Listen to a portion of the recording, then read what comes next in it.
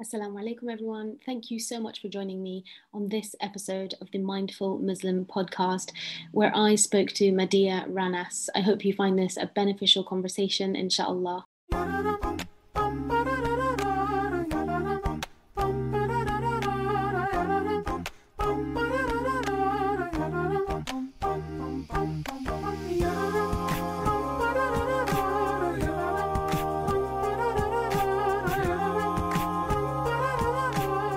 Hello, Madiyah. How are you? Assalamu alaikum. Hello. Alaikum assalam. I'm very well. Thank you so much for joining us today.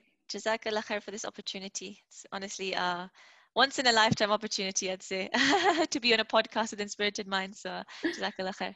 Thank you again. So I guess we should just go straight into it. Sure. I'd love you to tell me and our viewers and listeners a little bit about your history, I suppose. Maybe start with your childhood, and feel free to share whatever you'd like to. Sure, inshallah. So first of all, my name is Madiyah. I'm sure you mentioned, but just in case people didn't pick that up. I'm a mama of two. So I have two toddlers, and I'm also an author of a book called Be Beautiful that I published for teenage Muslimas when I was a teenager myself, actually. So it doesn't seem that long ago, but it was quite a bit long ago. I've studied a bachelor's in Islamic psychology with the Islamic International Open University, but it's called International University now. And I'm also currently doing a bachelor's in psychology and mental health. So that's just a little bit about me, present me. In terms of mental health and, why we're here today, basically, I feel like my story kind of has two parts. So it depends where you want me to start from. Is it the awareness of, like, when I first became aware of mental health, or is it the pre-awareness of mental health and the struggles that I faced then? So yeah, I guess we can start from any part of the story. Let's go pre-awareness. Pre-awareness. Okay. So basically, I consider myself a survivor of childhood trauma.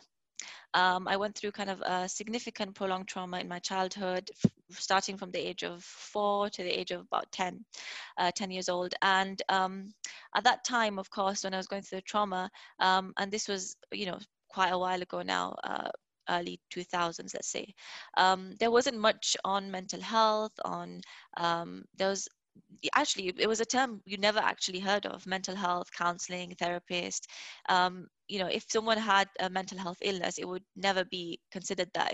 They'd probably just be like, that person's strange, that person's, there's something wrong with them, or, it would see it in a very negative light. So I kind of didn't know that as a result of that childhood trauma, that I was going to struggle with a few things that were mental health related, but I would never know.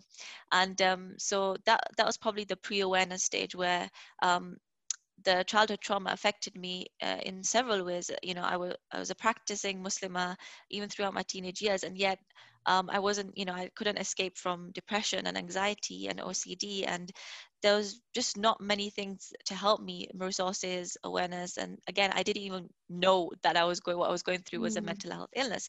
And subhanallah, a lot of the healing, and a lot of my to summarize that stage of my life, a lot of the healing came from spirituality, came from Islam, came from the Quran, came from faith, and just my connection with Allah subhanahu wa ta'ala. And I guess that's why I wanted to be here today, was to just share that perspective on mental health and mental well-being, and how for me it was my faith and it was spirituality that kind of helped me overcome a lot of those struggles.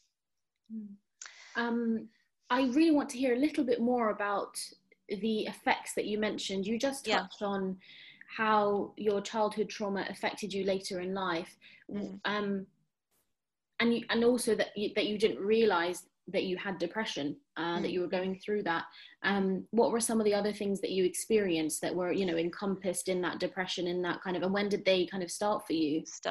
So I guess for anybody who's gone through a childhood trauma, whatever kind of form it is, they generally become a more skeptical and distrusting of the world. So I guess it started off with just not being able to trust people, which led to me not making friends as much. Obviously in primary school, I was kind of just kept myself to myself, just didn't make friends. And I guess that obviously increased the loneliness, increased the feeling of being strange and, not being recognized, for who I am.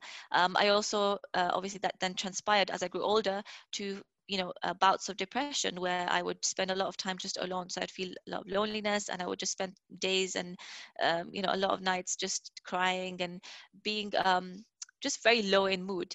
And of course, because I was a child and then I became a teenager, all of these my parents didn't think of this as like, oh, there's something wrong with her. They just thought, okay, this is just the way, every child is so different, and I've got three siblings, so we were all so different. And I guess they just thought, okay, she's an introvert, she's quiet, she likes spending time by herself reading books. And I have a very supportive and loving family, and they have always been. So I guess my kind of comfort was within the home and with them, and I was able to be a bit myself. But outside of that, outside of the home and with friends and with other people, I just had a lot of anxiety and mistrust. And I kind of viewed the world in a very with a gray lens. I never was able to appreciate or find joy in moments like other people did. People were happy on occasions, on Eid, on in school when there was like some I don't know pantomime that they used to organize. Everyone was so excited, I was so happy, and I would just be there with struggling to feel happiness, struggling to feel joy. So I guess that's how it started. Then it led to lots of anxiety, where I just constantly felt like something would go wrong. I think that's what trauma does. Even if you've experienced in childhood or adulthood, you just kind of begin to feel a lot of fear and a sense of danger. And I didn't know at that time that this was PTSD. But obviously now, with the awareness and with the counseling and therapists, I realized that those are actually symptoms of PTSD, constantly walking on eggshells, feeling in danger. And that kind of just transpired all through my teenage years. And again, it was only like those moments that I had with the Quran, and those moments that I was like just really invested in growing myself as spiritually, whether that was in halaqas, whether that was immersing myself in writing or serving the community. Those were the things that kind of distracted me from those feelings, but they were still there. They were always there, but they helped, definitely. So before you actually sought counseling, Yeah. were you looking for avenues to kind of help yourself, let's say? Yeah. And So is that when you yeah. started looking a little bit deeper into Islam? So my when I started actually looking deep into Islam, it was when I was around 10, 11. So that was when my mom started wearing the hijab and abaya. One day she said to me, I started wearing the hijab, and do you want to wear it with me? And I was like, yeah, this sounds, really interesting. I'll do it with my mom. And we kind of just wore it together. And then she started taking me to halaqas. And I remember being only 10 or 11, so a lot of the classes were like advanced fiqh lessons and all this. And I remember the teacher saying, maybe to my mom, maybe you can put in the creche downstairs. And I'd be like, no, mom, I want to sit with you, I want to listen to this. And I guess that's where it came from, just sitting in those gatherings. I kind of found myself a bit more, find what I was interested in, found that I loved learning, that I loved being in the company of other sisters, even though they were a lot older. It was just that feeling. I kind of became my safe space, I guess. And I think that's when I started realizing that there's so many people here that accept me, that love me, despite me feeling like I'm just a strange person, that I'm struggling with these things deep inside, anxiety and these feelings of depression, and yet there's so many people here that love me and understand, and I feel a sense of belonging, and I don't have to tell them that I'm struggling with A, B, and C. Whoever I am, they love me as me. And I think that really helped as well, just having that kind of support. And then obviously as I grow older, I went to high school, and I met some really incredible teachers, and then obviously in college as well. And that's when I think I began to read more about mental health, because I had a module, health. I was doing health and social care in A-level years, and I had modules that were discussing like mental illnesses and psychology, and I was just amazed that there's so much that impact that can happen on the mind, and how that can affect the body, how that can affect everything, basically your entire personality. And that kind of I started piecing the puzzles together, that actually, what, maybe whatever I went through in childhood that I kind of just brushed away, that I literally just pushed it away and just pretended it never happened. But in reality, all the consequences of that trauma was still playing about. And I just thought this was me. But then I started to break it down, realize, no, actually, no, this is PTSD. This is symptoms of depression. This is anxiety, and this is crippling anxiety. And that's when I started to think, okay, now I need to seek help. And what Inspirited Mind was one of the places I actually came to get that help and that counseling. So yeah, alhamdulillah, that's what led me to becoming more aware. Amazing. Thank you so much for sharing all of that kind of journey of how you went, you know, from not knowing what was going on to, I guess, part of your studies and educating yourself. You know, alhamdulillah, came across something that really kind of helped you understand what was going on inside you by studying health and social care. It's amazing. So that's then what led you to counseling. And what were some of the things that came up in counseling for you? Did it just kind of reaffirm what you already thought about, you know, and experiencing such and such? So I think the biggest thing was accepting what had happened to me, because like I said, whatever I had, the trauma that I'd gone through, I didn't really accept it. It was just like, I think a lot of maybe childhood people that have gone through childhood trauma will do this, or they'll just like blank it out and detach themselves or disassociate themselves to survive, and just to keep moving through life. Otherwise, you know, as a child, it's just so much of a burden to carry that on your shoulders. And you know, I obviously didn't share what I went through with anybody because I was a child. I didn't know what I went through was wrong. I didn't know what I went through was traumatic. But you know, later on, again, with the awareness, with the education, I started to realize, actually, no, that was completely wrong. That was traumatic, and I should accept that. So I think the first thing, that the first way the counseling helped me was to accept what I went through, and just that realization of accepting that you've gone through a lot in life is already in life is such a I think the first step of healing, accepting in such a way where you're not blaming yourself for what you went through, where you're not, you know, going down hard on yourself, where you're not, okay, but because of this, I became like this, or because of this, I wasn't able to make friends, or because of this, I did really bad in my GCSEs, because of this, I was ill all the time. Instead, accepting that each part of, you know, whatever you went through, the consequences of that trauma was actually, subhanallah, it was you surviving, it was you kind of battling your way through life, and accepting the story, and then also starting from the beginning. So my counselor made me go back to when the beginnings, when I was 4, and she made me retell the story and the details, and just kind of going through that. And it was such a it was a difficult thing to do, because you're going back and you're finding there's so many memories that you've just buried, and they're coming back, and you know you're telling yourself as well, you're reminding yourself about them, and it's obviously quite triggering, but at the same time, that's where the healing comes. And I think that's why I really advise anybody who's kind of struggling to come to terms with anything they've gone through in life or going through in life, is to first accept it with self-compassion. Secondly, to kind of work with a therapist and counselor to go through that journey, to go through what you went through, process it basically. And, you know, people think that, okay, maybe if I didn't process it then, it's too late now.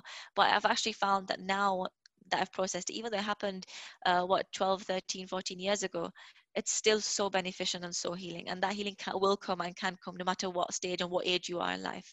So, and the third thing the counselor did was definitely give me tools to help manage my anxiety, things that still linger on now, that I've maybe been able to process, manage better, but that still, obviously, there's so many situations that you can find yourself in life that can trigger a response, or can trigger a flashback, trigger a memory. So just basically managing those situations. Amazing. What were some of those techniques that kind of come to your mind that you use maybe even now? Because I know you mentioned that you're also a mother, and you're just busy, and your children are under 3, right? Yeah, 3 and 2, so busy. Yes. So tell me more about those kind of techniques that you use now. Okay, so I think the one that I found most beneficial is affirmations, because I think everybody kind of whoever's gone through a traumatic experience, or whoever's struggling with a mental health issue, will have something that's kind of uh, more crippling than other things. There's something that really makes things difficult for them. Like for me, it was constantly blaming myself. So when I feel a certain emotion, I feel like I'm having a bad mental health day, it's just constantly, why am I like this, or why do I do this? And the affirmations, she told me to basically stand in front of the mirror and affirm that, no, I am strong, I am feeling like this, but I'm able to manage this, I'm going to get through this. And a lot of the time for me, it's the anxiety. So, you know, when I worry about the future, or I worry about my kids, or I worry about this, or worry about that, and it's just, it's another level. It's not healthy worry. Just standing in front of the mirror and affirming that it's okay, you're just going through a hard time. It's okay, these are just thoughts, process them, and just affirming, basically making affirmations. So that was one kind of way. The second is to have a space that I can go to, because I know, like, moms know, who's, well, if they're moms, there are moms watching this, life was just hectic, you know, with two little ones, and I've been a stay-at-home mom now for 3 years. So it was full on, and I remember kind of having moments where I just didn't feel mentally okay, as in, like, I was having a bad mental health day. I was feeling anxiety. I was like, how am I going to get through the day? And just taking some space at the start of the day, taking some space in the middle of the day, even if that's me going to my room for 5 minutes, putting, you know, something, setting a table tip for them for 5 minutes, putting something on for them to watch, and just taking 5 minutes away. It doesn't have to be in a different space completely, but just stepping out of that busy kind of routine, just really helps. So having a space I can go to just, you know, breathe, to play some Quran, to just maybe read some Quran, maybe just to write something down quickly and then come back, and that really helped me kind of just keep going on. um, and one of the things I realized is that, um, some people think that, you know, by going to counseling or attending counseling, the anxiety and depression or whatever they're going through will just disappear. But actually, the main reason why you go is kind of, is for self-discovery and awareness. So what triggers you? What is it that kind of, sends you in the downward spiral? What is it about your day that, you know, in where in your day do you find that you're more stressed? So I know in my day, it's like the peak afternoon, the kids are so hyper, they're energetic. What can I do to manage that better? I can take them out. You know, me getting fresh air, going for a walk will help. Them going out will also be super helpful. They love outdoors.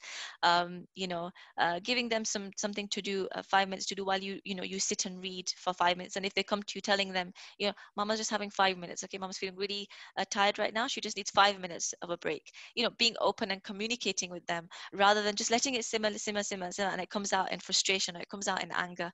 So I think that's one of the most valuable things that I've got from my counselor, is to have safe spaces and have moments that I take time in my day to just process, basically, the day that's, you know, gone by, and things that I may be worried about the rest of the day, and, you know, finding little things I can do to just lift myself up. Amazing. Thank you so much for sharing all of that. Lots of learning on my part. I would love to hear a little bit more about your spiritual journey as well. So you mentioned it kind of started when you were only about 11 with your mum. You know, how did it develop from there? And yeah, I guess a little bit more about your journey into counseling as well. Were you kind of thinking, I need to find a counselor of the same faith as me? Was that something that you considered? Mm. So, from the when I started obviously practicing and or kind of learning my deen, let's say, started learning my deen and going attending with my mum, that was just like the beginning of kind of finding, like I said, a safe space and sisters I finally could trust, and people that I felt like loved me, and it was like my second family. And then from there, it kind of became a very personal thing where I started one day. I remember I went to a conference. I used to do a lot of voluntary work at that age as well, and I guess these things really helped me as well, just being in service to my community, because otherwise I would just be at home and just be, wallowing in the feelings of depression, anxiety. And so I would, try and volunteer, try to kind of really busy myself. And those were incredible years of volunteering, giving back, and they really give me is new skills and tools to just manage, you know, teams, and to just basically serve and help others. So it became a very personal thing, because I remember we were in a conference one day. I went with my team, and we had a 2-day conference where we'd set up a stall and try and sell magazines. They were for children, Islamic magazines. And it was going to be Ramadan, I think 3 days after.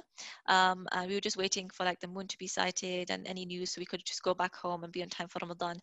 And at the end of this 3rd day, as an introvert, I kind of just felt so kind of exhausted, and I just needed some space, and just so much noise and so many people and so much talking. And it just kind of really made me feel just exhausted mentally and physically. So I remember sitting outside and I was just looking up the sky, and I just made a dua. I said, "Oh Allah, I'm feeling really exhausted and mentally exhausted, and I just need something to bring my heart back alive." And the feeling I was feeling was emptiness, just really empty. And those were feelings that were very familiar to me. This just periods of emptiness and feeling numb, followed by periods of just extreme, like feeling extremely emotional. So at that point I was just like, I just need something to kind of revive my heart. And I must have been like 14, not very like a lot older, but just 14. And I remember going home the next day, and it was Ramadan, and I just set myself a goal. I was like, I'm going to read the Quran this Ramadan with the English translation. And I had gotten the English translation of from a local Islamic center. So I picked it up and I set a routine that every day I would read some Quran and some English with it. And that was the first time I ever read the Quran with the English. So I read the Arabic, and I learned it in madrasa growing up, but I never understood what the Quran meant. And for the first time that Ramadan, that I felt like I was being spoken to, I was being given so much comfort. And like I said, I kind of pushed my trauma away, so it would barely kind of come up in my life. Like it would barely, like I would barely think about the trauma. But I feel like at that time, while I was reciting the Quran, I was feeling like all the things I'd buried under, all the feelings I'd gone through, all the things I'd gone through child, I was kind of, they were being pushed to the surface, but I was also finding so much healing and comfort through the ayahs and reassurance through the ayahs of the Quran. And that was the first time I decided that I want to really look into the Quran, the meanings of the Quran, because I felt like Allah was speaking to me, and Allah was talking to me, and Allah was comforting me. And there was certain particular ayahs that really kind of resonated with me. So like when Allah says, قُلْ يَا عِبَادِيَ الَّذِينَ أَسْرَفُوا عَلَىٰ أَنفُسِهِمْ لَا تَقْنَطُوا مِنْ رَحْمَةِ اللَّهِ, that, oh, my slave who has transgressed the limits, do not lose hope in the mercy of Allah. And I guess for me that was an ayah that resonated for me, because I constantly blamed myself for so much, for the way I was, for the fact that I wasn't like doing well like other in school like other kids were, that I just wanted to spend all my time in the Islamic center, that I wasn't just normal like the normal kids, with their hobbies, and their wasn't easygoing. I wasn't just full of spirit, full of life. I was just different. And so that ayah where Allah says, don't, he comforts, and he kind of reassures you, and he gives you hope, just really kind of give me hope that, what, no, actually, I'm going to get through this, whatever it is, I'm going to get through this, and my personality will come out, and my time to shine will come. So I think it started from there, and then that journey just increased. And the counseling part, it came after actually I gave birth. So when I gave birth to my first child, obviously I was looking into counseling up until then. I kind of knew the importance of getting a therapist, and I was doing my research, but I never found someone that I could properly feel like they understood an important part of me, which was my religion. So I had experimented with a few non-Muslim counselors, and they were great, and they were did really well at what they do. There was some that took me through my story again. There were some that were helping me more practically, so cognitive behavior therapy, where you write down things and you kind of work through your behaviors and your thoughts. And then I finally found the Muslim counselor from Inspirited Minds, who I felt like she understood the importance of religion and spirituality in terms of my healing as well, but also just generally in my life, but also was able to give me insight into mental health techniques to our mental to basically help our mental well-being. And the two combined really helped, I guess. I didn't feel like I had to put my religion aside or my spirituality aside, but it could be a part of it. And like I said, because I was someone who felt a lot of shame and blame on myself, kind of combining that and being able to tell my counselor that when I feel that way, I also feel like Allah subhanahu wa ta'ala doesn't like me, or Allah subhanahu wa ta'ala is maybe he's unhappy with me. So just being able to connect everything was important for me, I guess. Amazing. Is there anything else about your journey that we haven't spoken about yet that you think is kind of a really important aspect to mention to I guess any people listening or viewing us now, if they're going through something similar at all? Yeah, so one thing I haven't mentioned yet that I went through that really kind of stifled me during my teenage years was obsessive compulsive disorder. Again, I didn't know at that time that I was going through this, but when obviously I've gone through my counselor now, I used to get a lot of negative thoughts and negative images just generally in my mind throughout my teenage years. It just started randomly. I was in high school, and then it suddenly turned into this obsessive, like they were impulsive thoughts basically. And it suddenly became this thing where if I was about to do anything or going to do anything, I would get an impulsive kind of thought, and I would have to repeat doing that thing, like that action or that task. So that's how it looked like. And on the outside, you wouldn't tell that I was struggling so much, but on the inside, it was such a struggle. Just simple things like switching the light on and off, I would do it about 5, 6 times, because if a negative thought came to mind, negative feeling came. I don't know where I kind of learned this. It's just something I guess my mind and my body was reacting to because of the trauma, that this negativity and the negative feelings and this kind of compulsiveness, um, and anxiety, that if I don't do this a particular number of times, or if I don't do this in this way, something bad's going to happen. And again, I was like in my early teens, so it was all very kind of, I was all going through, I was just starting a high school, and very new high school, and I was still quite young, so I didn't know anything else except that my mind is playing funny games with me. And so that kind of continued, and it became so hard that, like I said, simple things, changing, getting dressed, eating, I'd have to do it several times, repeat it several times. And it started affecting my ibadah, my salah. I would repeat my salah often. I would do wudu for ages. And I remember sometimes, coming out the bathroom after making wudu for the 6th time, and just like really crying, like saying to my mom, like, I don't know why I do this. I don't know why I have to do wudu so much. And then I started obviously looking into it. Maybe this, some Islam says something about this, and I came across waswas, and how sometimes you can get whispers of shaitan, and he can, whisper to you to keep doing something. But that wasn't enough for me, because I knew that waswas exists. I was reading all my athkar.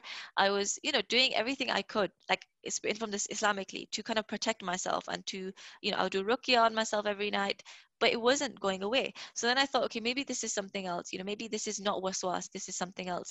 But still, I didn't take any steps, because there was nowhere for me to go. Again, I didn't know what mental health was. I didn't know what OCD was. I didn't know who to access. So I would just continue reading in terms of the spiritual books. I started reading psychology articles. That's like my first kind of point to go to. I think it was Psychology Today, something like that. And then I came across a book that was an Aqidah book by Dr. Bilal Phillips. And he mentioned that in the book, that in the time of the Prophet ﷺ, the ignorant people, the Jahiliyyah people, they would believe in superstition, such that when they saw a bird flying to the left instead of the right, they would think, oh, that's bad luck. And they would, if they were setting off for a journey, they would stop setting off for a journey. If they were doing something in that moment, they would stop doing it and just start informing everybody that the bad news is coming. And I read that and I just thought, this sounds exactly like something that I feel like my mind is doing as well, where it perceives something to be negative, and I kind of act upon that negative thought. And I think, okay, if I act upon that thought, then this won't happen, or I'll be prevented from something bad happening. And it was just that realization, I guess, that this is what the link is between my thoughts and my behavior, and how I can actually cut it off. I can feel the thought, have the thoughts, have the feelings, but try not to act upon it. So I would do my absolute best to try and think positive things, to try and keep beautiful memories in my mind. I would start to think of the gardens of Jannah. If I got a negative thought, I would think about, okay, what will Jannah be like? I would just try and distract my mind from the negativity and try and think of positive things, and also try so hard not to act on those impulses of the anxiety that I was feeling. And subhanallah, it took many months, maybe possibly a year, but I finally got out of it. And then many years later, when I was taking counseling, I came across OCD. I was just like, subhanallah, this actually requires such a unique treatment to kind of treat OCD. It requires something like DBT, and there's so many other like ways that you have to treat this. But yeah, at that time, again, because there was not much awareness and there was not much resources, Allah subhanahu wa ta'ala helped me get out of that simply by you know simply by kind of showing me, reminding me of that this is actually my thoughts, and I don't have to act upon this, and the connection between the mind and thoughts. So that's, I guess, my kind of personal journey of CBT by myself, not knowing, realizing it was CBT. So I guess one thing I definitely remind people of is, if they're struggling with something like this waswas, try and seek treatment, from a therapist as well, because it could be something more. It could be not something to do with, waswas itself. It could be waswas and, OCD. It could be a mix of things, and it's important to always keep all the avenues open. Yeah, I think it's very easy for, I don't know if it's just something ingrained in us as humans, I don't know, but it's very easy to be hard on ourselves, and Yeah. especially if you are somebody that follows a particular faith, you feel like because you are doing this thing, whatever it might be, or feeling such a way, that it's a reflection of your faith. Mm. But actually, as you say, it might have absolutely nothing with your Nothing. faith and your connection with Allah. I think that's is all of it combined helped me a lot.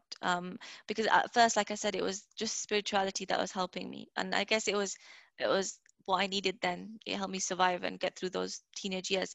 But after that, and after having children and going through postnatal depression, I realized I need more than that. Like, we were so easy, so quick to just be like, no, all you need to do is read Quran, all you need to do is pray Salah. But actually, no, you do need a whole set of things, a holistic kind of healing package that involves. So now, Alhamdulillah, like I feel I've come to a point where I'm able to combine that. I go to the gym now, and I'm able to, I'm studying something that I'm really passionate about, mental health and psychology. Not a surprise there. And I want to help others, and at the same time, I'm also kind of working on my iman every day, trying to learn more about the Quran and reflect on the Quran and having that kind of personal connection with it. But also at the same time, I'm seeing a counselor, and sometimes more often in in periods, and sometimes less in other periods, depending on the period, depending on what I'm going through or what the circumstances are. And I guess with COVID, for example, a lot of people probably struggling with mental illnesses more so, or maybe they're more triggered, or maybe just feeling generally mentally exhausted. And so this is probably a good time as well to kind of see a therapist. Absolutely. I think it's so, so important to what you mentioned before about not just combining all of those things to try and help yourself, but also in the way that you're doing it, being really compassionate with yourself, Yeah. and just accepting that you need help Yes. from different avenues. And actually, ultimately, that's what will be your healing, and make Yes. you a more whole person that is just comfortable with themselves and Yes. allows themselves to do these things to make themselves feel better. I guess it is Yes. a little bit about loving yourself enough Yeah, to give yourself self-love. all of that stuff, Yeah, I think, you yeah, know. definitely loving yourself. And I think if you've gone through a childhood traumas, particularly when you're a child, and this is one of the things that fascinated me when I started doing Islamic psychology, and I had a module in child psychology, is in those early years, your brain is still developing. It develops the most and rapidly. And at that point, if someone comes along and kind of disrupts that process that a child is going through, and in our obviously in our context, so a trauma, a child goes through a specific trauma, it really disrupts their physical development, their cognitive development, and the way they're shaped as a child and then an adult is so different from someone, for example, who hadn't gone through a trauma and who maybe didn't have similar or experiences. And so just recognizing that, realize that there's some things that my mind has learned in terms of worldview, in terms of trust, and that I can't undo because it happened as a child.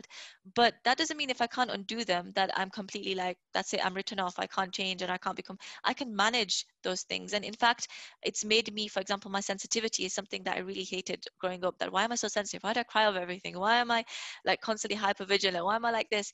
But actually my sensitivity is something that I really appreciate now, is because it's helped me in terms of my own kids. I'm really able to communicate with them and hear their needs, and I'm able to serve my community with that extra understanding because I've gone through something similar in life, or maybe not similar, but I'm able to put myself in their shoes.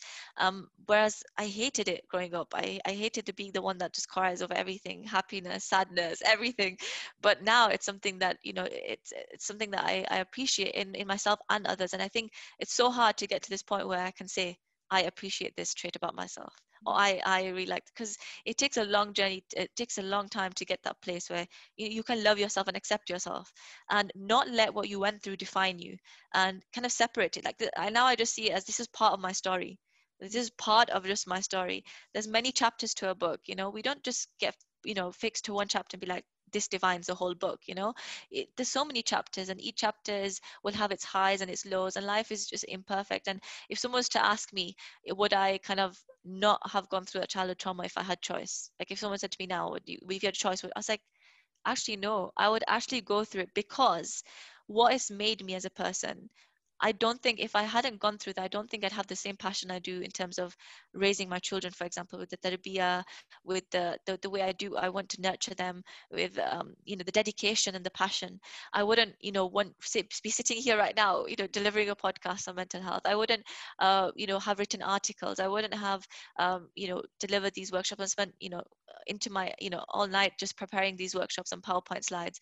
And I wouldn't just be the person I am. So I guess, alhamdulillah, for what I went through, despite it being a struggle, alhamdulillah for where I've come. That's the most important thing, that whatever you're going through, whoever's, listening to this and they're going through something, or they have gone through something and they feel like it just staying with them and it haunts them, the first thing is to accept with self-compassion.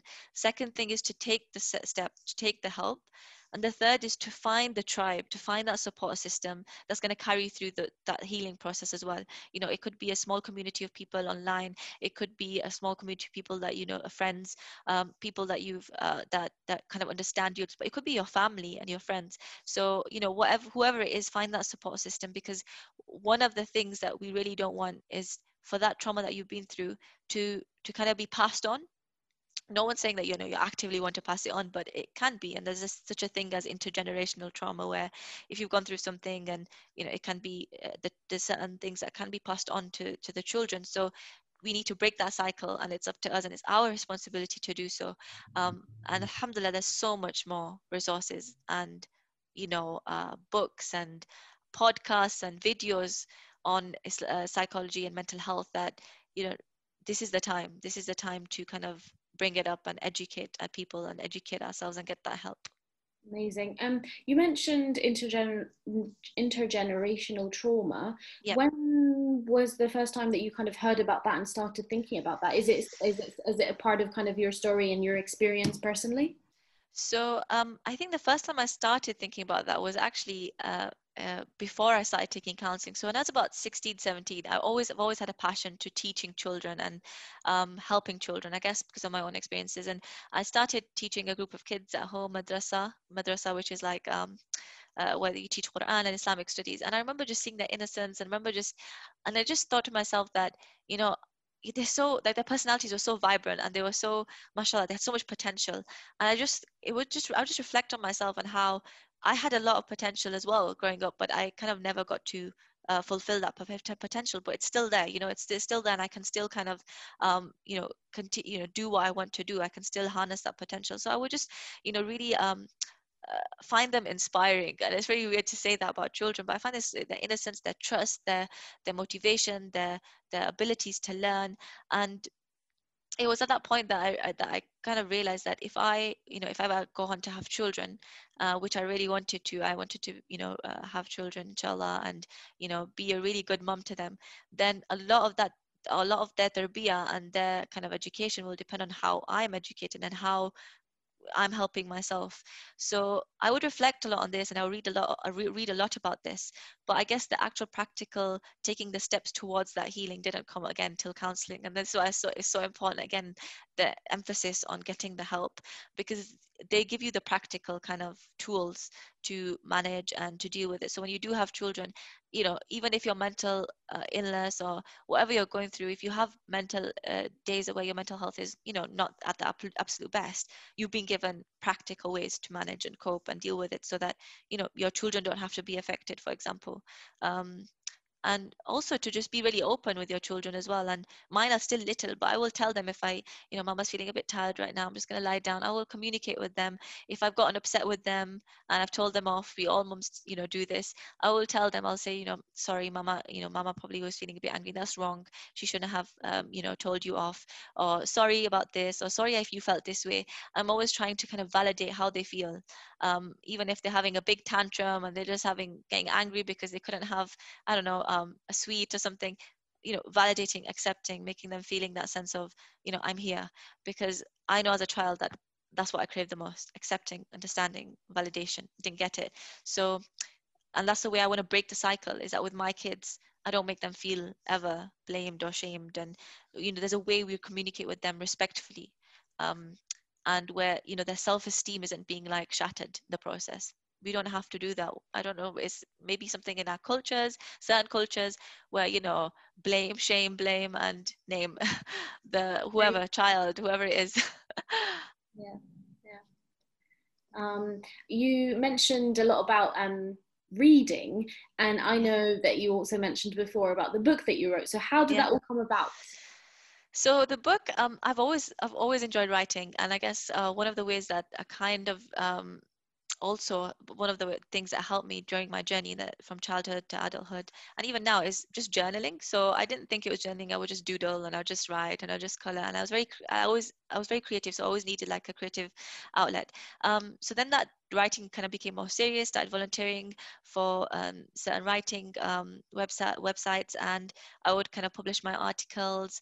A lot of them were to do with Quran and spirituality, and then it was just my way of kind of consolidating all I was learning and putting it into writing. And then I decided that actually I'm going to start a blog, because there's so much I want to say. And that's when I started my blog, which was called The Musafir, the Traveler. And I started writing articles and just reflections and poetry. Sometimes in my low moments, it was more poetry than it was like, you know, thought out articles, and I penned them all down. And when I look back at them, I'm so grateful I did that, because I'm able to look at even the lowest moments, and I realized that I found some kind of some understanding, and I found some gem, you know, that I collected in that moment, and I was able to pen that down. I saw some silver lining, and I was able to pen that down. So I think that writing really helped me do that, to just see the silver lining in situations where I'm feeling really low. And then I just when I went to A level, when I started doing my A levels, I started discovering that actually, you know what, I want to write as a teenager for the teenager. There's so many books out there written by, you know, shuyukh, and they're amazing books, and people that, you know, give dawah, and people that are older. But you know, if when I was a teenager, I would love to have heard from a teenager who had gone through my struggles and known what the struggles are and how to navigate those struggles, and the peer pressure, and the hijab, and the identity, and the gender relations. Like, how does a teenager deal with this? And you know, would she pick up a book written by someone who's been through that experience, or just someone who's, you know, just talking from a, you know, not really understanding or putting themselves in the shoes? So that's when I started writing. It was about when I was about 17, 18. And yeah, I just wrote every day in my free lessons. I'll just sit there tapping away, and it just became a manuscript. It just like that. And obviously there was so much work that needed to be done. But one of my friends at that specific time was opening a publishing company, and she was like, okay, I need to start with something. I was like, subhanallah, like this is amazing. I've got something that maybe you can look at. She's like, okay, we'll look at it. She looked at it. She's like, yes, it needs a lot of editing and all that, but you know, I'm happy to kind of work on this. And so she worked on it, and she helped me kind of, you know, bring that vision to light. And I got it published probably a year and a half later. So yeah, and the book is basically, it's called Be You, Be Beautiful, all about just accepting who you are, you know, all the different struggles that you go through as a teenage Muslimah living in the West specifically, and how to navigate them, how I navigated them, you know, what things you can do to help yourselves, how to, you know, show more love and compassion to yourself. And I feel like I was writing for myself, for my own, you know, for myself, but at the same time with them, you know, with other people, other teenagers' experiences in mind. So that's how the book happened. SubhanAllah, it just all worked out, I guess. Fantastic. That's another amazing thing that you can talk to your kids about, you know. Yeah. It's incredible. I would love to, just going back to motherhood, I know Yeah. that you also went through postnatal depression. Yep. So that this was after your first child? Yes. Sorry, second child. I mentioned first, and second child. Okay. Yeah, second. What was that like? So it was quite unexpected, because with my first, I kind of, like I said, I've always been really good with children. I loved like teaching them, and I was really excited about the prospect of, you know, having children and being able to pour all my love into them. And so with the first child, it was pretty much like that. Like, you know, it was exciting, and it was new. And I guess it was also because I was a student and my husband was also a student. So we were very young, and there was no work responsibilities, so it was just much easier to kind of deal with a baby at that time. And then I had my second just I think 18 months after. So she came along, and that kind of giving birth to her coincided with the same time my husband started his first job. So all of a sudden, I'm used to having one child and my husband, very flexible schedule, to now being alone with two small kids and my husband starting his first 9 to 5 job. So I was spending like morning and evening all day with them until he came home, counting down the minutes. And it was just, I think, being in a new city, obviously after marriage and having a child, and still not having made friends, like as much friends, because obviously motherhood takes over so much of your life and it's so hard to just go out and kind of just make friends.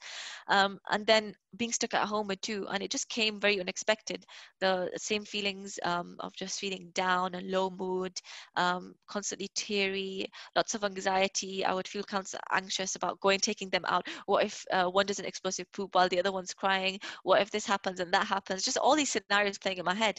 And it would just mean that I would spend more time in the house and not kind of push myself to go out and meet people. And, I think that's what was needed. And it kind of just, I would just cry a lot and just feel really nervous about everything, on edge about everything. And I think that's when I realized that, somehow sometimes you can push things that have happened in the past away, but then in certain times when you're most vulnerable, so like when you're giving birth, you're the most vulnerable you can be, physically, mentally, emotionally. That kind of situation can be a trigger. And all those feelings can come back, and the anxiety and the negativity can all just come back, and all of a sudden my mind just kind of went back to just being a teenager again, and I didn't know what was happening. And I think that's when I kind of took the step, okay, I'm going to speak to a counselor, and she kind of just helped me piece together why this might happen, why this is a vulnerable time for me, and how I can get that support system.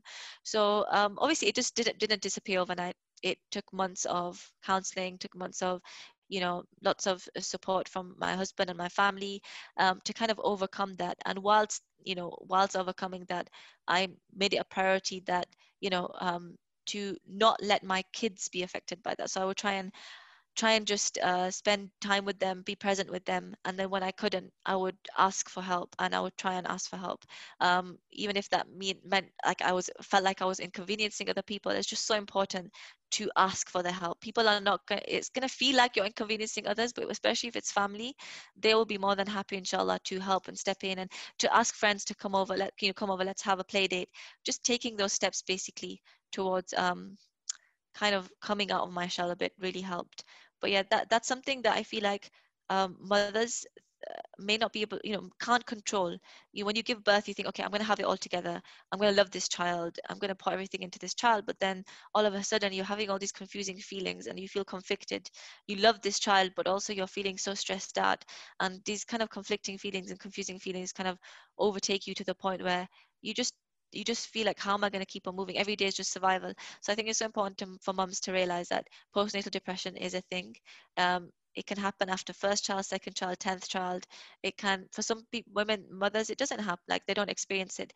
But it's important to know the signs. So baby blues is a thing. It's something that happens straight after giving birth, lasts for about 2 weeks. But postnatal depression is when it lingers on, it's weeks, turns into months, and you're still feeling that kind of low moods and, teary, and just not able to kind of live life or be present enough. You're just feeling anxious and on edge. So it's important to know those signs, and get the help. How do you think people should think about taking responsibility for their own healing? And I guess the support system around that person as well, whether it's friends and family, how should they respond when it comes to specifically postnatal depression or other issues that you want to talk about? Yeah, I think the first thing is to recognize the signs of someone who's struggling. That goes with even, like, for example, a child who's gone through a traumatic incident or going through something. Recognizing what might point to the fact that they're going through something. Maybe they're a bit more quiet, they're a bit more reserved, they don't make friends, they isolate themselves. Maybe they're constantly feeling emotional about things, or they react emotionally about things. Maybe they feel angry, they have more bouts of anger. Just recognizing the signs, because as someone who's gone through a childhood trauma, sometimes people will not realize you're going through something or have gone through something, and especially as a child, when you can't speak out, you're afraid to speak out, or you don't even know what's happening to speak out. It's so important for parents to know, okay, when is it a sign that my child, is maybe misbehaving? Okay, he's misbehaving, she's misbehaving. Is it just that they're misbehaving, or is there something else? Communicate with them, keep the channels open, and let them kind of speak and let them express their emotions in a safe space. I think kids will have tantrums and they'll feel angry and they'll misbehave, but allowing that safe space and being able to respectfully communicate and telling them when something is wrong without shaming them is so important. Because the moment you shame a child, or you tell a child, okay, that's not, I don't think you're feeling like that, or that's silly, or whatever, they will close off even more, and there might be something important that they need to tell you. So that's the first thing, knowing the signs. And similarly, with someone who's going through postnatal depression, knowing why they may be more teary, kind of realizing the signs. Maybe they're eating, they've lost their appetite. Maybe mother's constantly running around her kids, and she's constantly like analyzing everything or over organizing everything because she's feeling anxious. She needs to have everything in control. She feels that loss of control. Maybe she's not seeing people, and you need to kind of nudge her to go out, or take the kids, and you go, let her go out. And I think those little things help significantly. That's the first step, is knowing the signs. And the second step is then supporting them in whatever way you can. That's really important, because obviously people have their own lives and they're so busy. But knowing, what can you do? Maybe you can send over a dish. Maybe you can invite her for a walk. Let's go for a walk.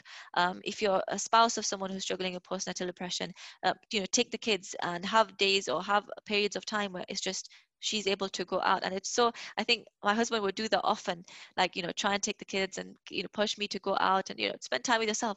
And then I would be wondering, well, what do I do? Like, I didn't know what to do in that time. But it's so important, like, try to always have things that you enjoy, a list of things you enjoy, places you like to go, cafes, maybe you like going shopping, that when you get that time, you can just, okay, yeah, I know exactly where I'm going. I know exactly what I'm going to do. Because I was very confused for a long time. Like, do I just walk around the streets? What do I do? Like, in this time, I'm still worried about them. What if she's done this and he's done this? What if they've done a massive poo, if they're having a tantrum? But just knowing and just kind of letting go a bit, having someone you can talk to as well, be open to about what you're going through, about the feelings, in a safe space. And if needs be, going to the doctors, to the GP, because they can also help. They can prescribe things if it's something severe. And yeah, I guess those are the few things that you can do. And going back to a child who's gone through a traumatic experience, it's really hard, I guess, to get a child into therapy when you don't know if there's something wrong or not.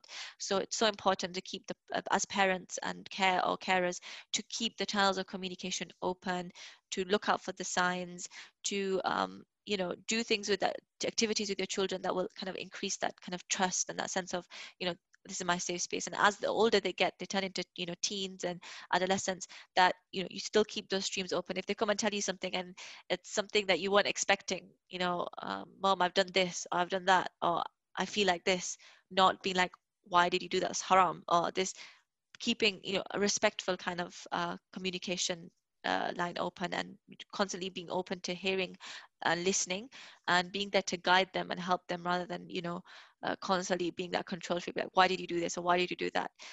So it's so important to, communication is so important. I also know that you are writing another book. Yeah. So I want to hear more. How did that start? Where does the passion for that come along? And is it on the same lines of mental health and psychology, which I know are your loves? Yeah, so at the moment, it's actually very new. This is a new project, so it's probably been a couple of months that it's been simmering away in my mind. I mean, it's always been there, and I've always tried to like join competitions, writing competitions. I'm like, yeah, I'm gonna write this story that's been in my mind for ages, and I'll get like to 1,000 words, and it's just gone. But then recently, I kind of seriously, after like speaking to my counselor, and she was like, she just said to me a line. She's like, "You've been through a lot. Maybe you should write down, like, as a story, even if it's just for yourself, everything that you've gone through, like a memoir." And I thought, okay, I could do that. I really like writing. I don't have the pressure of having to publish it or share it. It's just something for myself. And then as I started writing more, I realized that actually maybe I can turn this into a book where it not only is just my personal story or how I overcame, a childhood trauma, but more so something that can help other people that are in similar situation, and from an Islamic perspective as well, as a Muslimah, because you don't really see stories like from Muslimas on like I don't know, trauma or something they've been through. And I've seen like one of my inspirations was I don't know, sister, you don't even know Sister Asma Hussein. She wrote The Temporary Gift when her husband passed away, and it was just a very beautiful kind of journal like book where she goes through, you know, every day or every week and how she kind of managed those new feelings of being a widow, her journey as a widow. And it was so beautiful because a lot of her hope and her healing came from the Quran and reflections from the seerah and from the past. And it's so beautiful how it's all connected, and it gave her hope. So I think similarly for me, those the same things, the same themes that ran through my journey was finding that hope in the Quran, finding, you know, the stories of the prophets, you know, giving me hope, and the du'as, you know, that Allah subhanahu wa ta'ala, you know, has taught us through their stories, you know, them, you know, giving me relief and giving me hope. And so I think that's what I kind of want the book to be. That's the vision of the book, to be my journey, but with a focus on how you know, how you can overcome your trauma, and how some of the ways that spirituality can be a form of healing for you. And there's so much in our religion as well. You know, people very rarely bring to light things that happened in the seerah, for example, that were traumatic, like Aisha radiallahu anha's slander. That was a traumatic incident for her. You know, she said in the hadith that I cried so much that I thought my liver was going to burst. Prophet Muhammad sallallahu alaihi wasallam, you know, told her to go to her parents' house, and she didn't see him, like she wasn't with him for a month. So, you know, all these things must have been very traumatic for Aisha. Similarly, like the battles the Sahaba participated in at that time, very traumatic, losing people, losing loved ones, you know, having to be on survival mode. But no one talks about how they dealt with it. You know, how did they find their resilience and their hope? How did they overcome the torture that Bilal radiallahu anhu went through, and Sumayya? What gave them that strength and that resilience and that hope to overcome? No one, you know, yes, they were the Sahaba, but you know, they must have also felt the same feelings of anxiety and you know, being stressed and just feeling you know, afraid, fearful of their lives. But what helped them manage and process those feelings, what helped them, gave them hope. So I think, yeah, that's what I want to what I intend to achieve from the book, inshallah. I know it's going to be a something very long term, but yeah, I'm looking forward to it. Inshallah, so am I. I'm sure the viewers Yeah, and listeners are as well. yeah. I want to thank you so much for joining Jazakallah me. khair. I Um, feel like I rambled on a lot, no, but so Jazakallah khair for giving me this opportunity. no, amazing to hear just your journey and where you've kind of come from, and the ideas as a child that you thought about, and just sharing all of those reflections with us to now, and your counseling and your journey, and sharing so much about your motherhood as well. It's Yeah, amazing. So I really Jazakallah khair. appreciate your time today. Thank you so much for this opportunity. I pray that whatever I've said is beneficial in some way to those listening, and it gives them some hope and strength that, you know, whatever they've gone through or have gone through, that they can get out of it, and not only get out of it, but really kind of shine and use the experience as a way of, you know, helping themselves, becoming better, but also serving the community and helping others ultimately, because everything that we go through in life has a reason. And so, yeah, that's how I'll end my Amazing. Thank you so much. Jazakallah khair. Have a wonderful day, and you too. see you soon. You too. Thank you so much. Assalamu alaikum. Alaikum assalam. Assalamu alaikum, everyone. Thank you so much for joining me on this episode of the Mindful Muslim podcast. Inshallah, you found this a beneficial conversation, and I will see you on the next one.